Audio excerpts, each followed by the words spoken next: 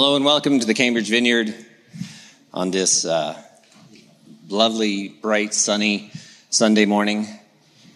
Our guest speaker today is JEN SNELL from the Amazon. No, she's from Cambridge. Lots been said about Jen, most of which I won't repeat today. I've known Jen for a while now. I think we first met in Cambridge a few years ago. Back in the 1990s, I'm late to the faith, Christianity, this whole Christian thing. I think I started in when I was about 35. At that time, Jen was in Africa chasing monkeys and Englishmen. Well, that sounds awful. No, the Englishman was chasing her, but it was all very holy. It was all good. And my wife and I came to faith in a big way. My wife sort of reinvigorated her faith. So we started talking out loud about Jesus, and Jen was understandably freaked out by it. And she was like, what is happening to these people? So then she eventually moved back to Canada, and we were like, Jen? Jesus, Jen. And then we stepped back, and it's been amazing watching the transformation in her life. Not that she was a bad person beforehand. Maybe a little. But the transformation's been amazing. Her and her husband Phil and their kids have really stepped into taking this whole thing really seriously, and they're now busy transforming lives. She's known to be a gifted speaker and has a huge heart for Jesus. So it should be a treat listening to what she has to say today. And thank you for almost making me cry before I even started. Thank you, Patrick. I'm really grateful to be standing here today on this side of the camera. We have been enjoying watching services in our living room at home in Brazil. As most of you have passed through the pandemic feeling really isolated, the actual opposite has happened to Phil and I. We've felt actually more connected because of technology, so I'm really grateful to be here to talk to you today about joy. Joy is a word that gets tossed around a lot this time of year. You know, joy to the world, the Lord has come. But I think it also can cause a bit of a pressure on us to feel a certain way, to feel happier, to feel more joyful. And that's not always easy, especially when life is not maybe going the way, you want it to, or the way you would hope. Like, how can I feel joy when the world just seems like it's a mess right now? How can I feel that? And the last 2 years, obviously, have been really tough for a lot of people. There's been job losses. There's been loss of loved ones. A lot of people have been sick. So that's made it really challenging. But is joy a feeling? So I'm going to leave that there, and I'll come back to it. We've all been faced with difficult circumstances in our lives. We all have times that we go through that are challenging.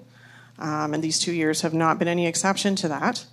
And those circumstances, they don't seem to bring happiness or joy to us.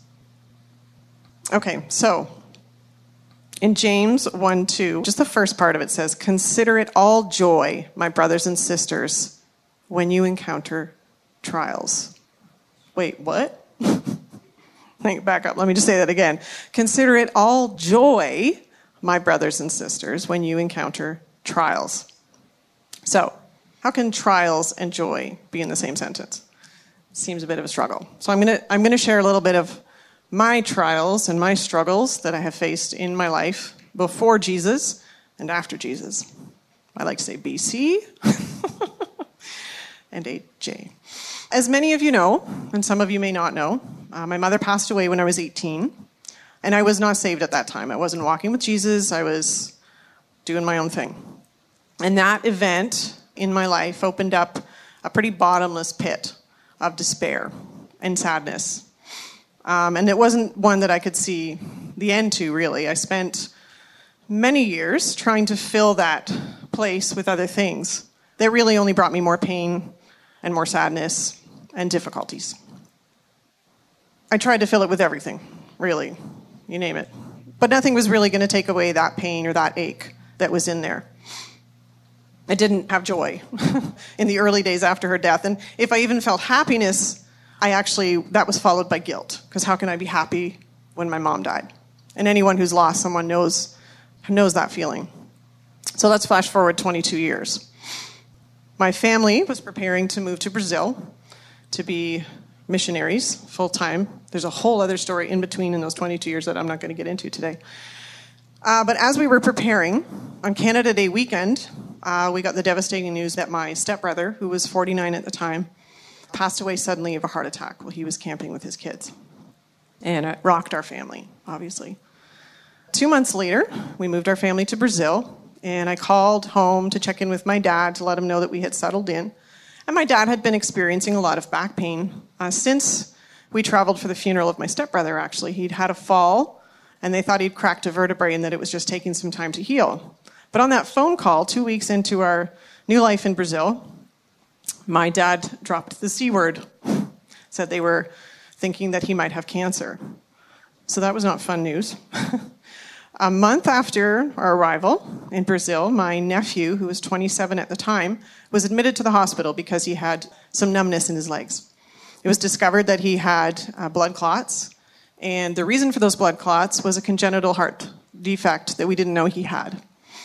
And not long after that, in the middle of the night, which is why I keep my phone on silent now, I got a video phone call from my sister telling me that he had passed away. A blood clot had traveled to his heart, and his heart was too weak to withstand any kind of resuscitative efforts.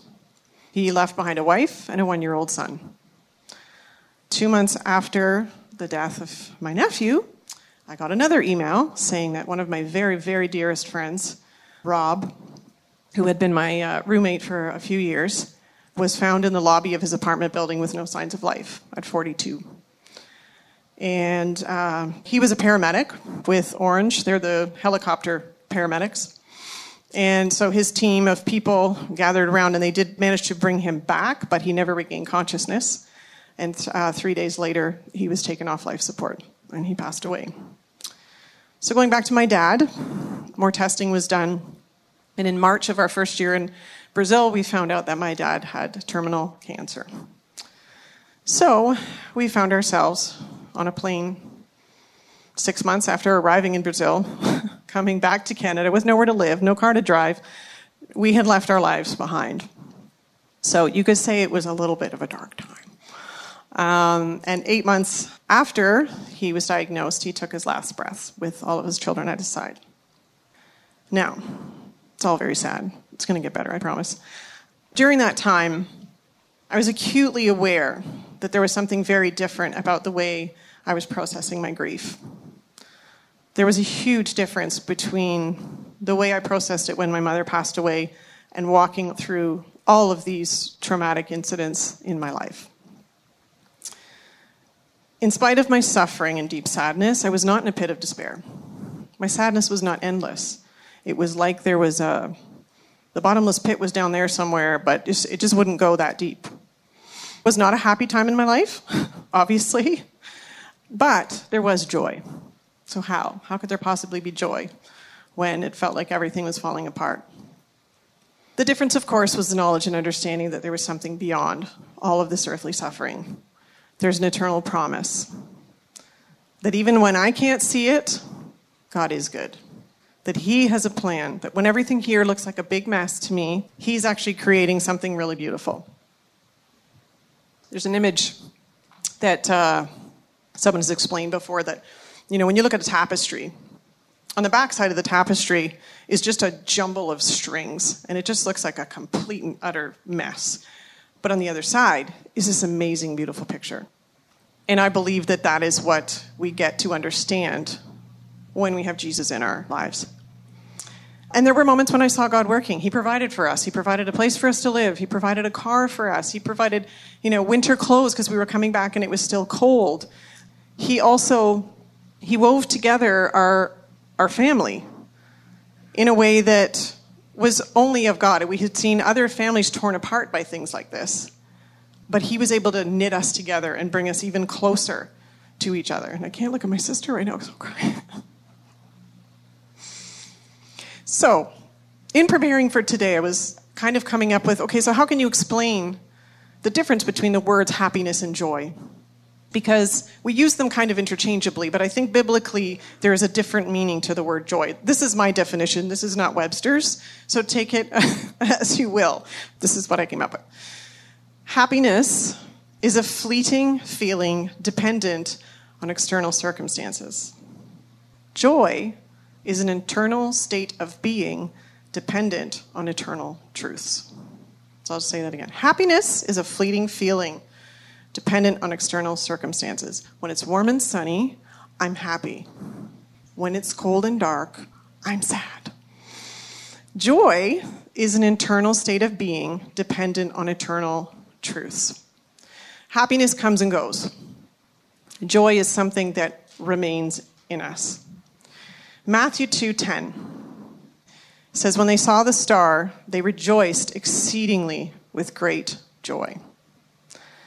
The joy didn't come from external circumstances so much as it came from the fulfillment of an eternal promise, an eternal truth. A long-awaited Messiah who would bring peace, hope, joy, and love had finally come to the world in the form of a tiny baby. So the full verse in James goes like this.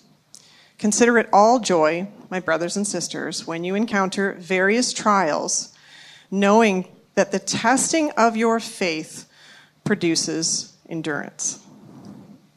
When we are tested, we have a choice. We can try and take control, which we like to do. We can try and figure it all out, right? I'm guilty of that sometimes. Or we can make a choice to trust that God has got the situation under control, that even though we can't see it, even though everything looks like a mess, He is going to bring amazing, beautiful things out of a horrible situation. So who do we trust when everything around us is falling apart? Trials are an opportunity to look for God. They're an opportunity to look to see where He is working, to remember His promises, and to see growth in our own faith, to choose joy. Because when we do that, next time trials come, we get to know that God's got it. And we get to know it from experience. Even though I wasn't saved when my mother passed away, I still can look back now and see everything that He has woven together out of that very painful situation. The relationship I have with my sister. Her and I are 10 years apart. I know it doesn't look it because she looks so young. But we grew up separately. She got married. She left the house when I was 9. She got married when I was 12. But the death of our mother knit us together completely. There's many, many things. I don't believe that I maybe would have come to Christ if it weren't for that incredibly tragic moment in my life. Happiness happens to us. Joy is a choice. Choosing joy means that we're choosing to remember who God is. That we don't need to figure out the big picture. That we can rest in His embrace. And the good news is that when we face those trials with a kingdom mindset, not only are we able to see God at work, but He's given us the gift of endurance. And that endurance is that when we're in the middle of another trial, we know it's going to be okay. We know we're going to be all right. Jesus promised us that there would be trouble in this life. He didn't promise us it would be a cakewalk. But the only way that we can see that gift is that if we humble ourselves and if we give it over to God, if we say, I can't carry all of this, that's the only way that we're going to actually get that gift that He wants to give us.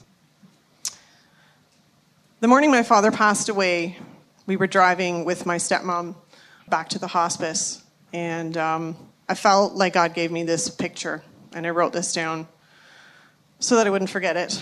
A warm orange glow spread over the crisp morning frost, and wisps of clouds spiraled up from the rising sun like tendrils of steam on a hot cup of coffee, reaching higher towards the heavens.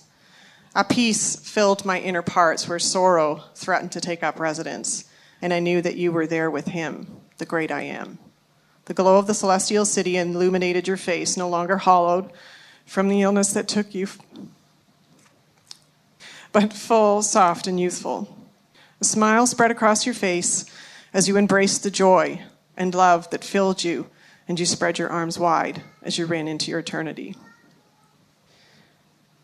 So I just want to read the one line from that again. A peace filled my inner parts where sorrow threatened to take up residence, and I knew that you were there with Him, the great I am. There's something about the 4 words that we're looking at over Advent. Hope, peace, joy, and love. They're interconnected. And I can put that word, one of those words, in that same place where I put peace, and it would still say the same thing. A joy filled my inner parts where sorrow threatened to take up residence. A love filled my heart where sorrow threatened to take up residence. In that place in my heart where darkness and despair and hopelessness had lived before Jesus, now that was the place where peace, hope, joy, and love took up residence. And when those things take up residence in our hearts, there isn't room for deep sorrow and despair and hopelessness to take up residence and grow like a cancer. Joy, peace, hope, and love are the things that push the darkness out because they are light, because that's who he is, and that is our joy. He is the source of our joy in the midst of trials. He is our truth in the midst of the hard times in our life. So, if you're passing through a difficult time in your life right now, and you already follow Jesus, then I would challenge you to spend some time with him and give those trials over to him, to surrender all of it to him, because he wants to carry you. He wants to help you. But we do have to humble ourselves in order to do that and recognize who he is. And if you're not following Jesus at this moment in your life, then no greater time like now. But he's a humble king. He is not going to bust down your door. He's not going to force his way in. We need to invite him. And if you're at home today and you're feeling something, this is speaking to you in some way, then there's probably a reason. And all you have to say is, yes, I'm ready. I want to know what your joy looks like, Jesus. I want to know what it looks like to be able to walk through the valley of the shadow of death and fear no evil and feel joy. So, Lord, I just pray right now that you would speak to those hearts that are struggling today, that you would fill up those dark places with your light, with your hope, your peace, your joy, and your love, that they would be able to know the eternal truths, that they would be able to know the good news of who you are and how you can transform our lives. In Jesus' name, amen. Thank you.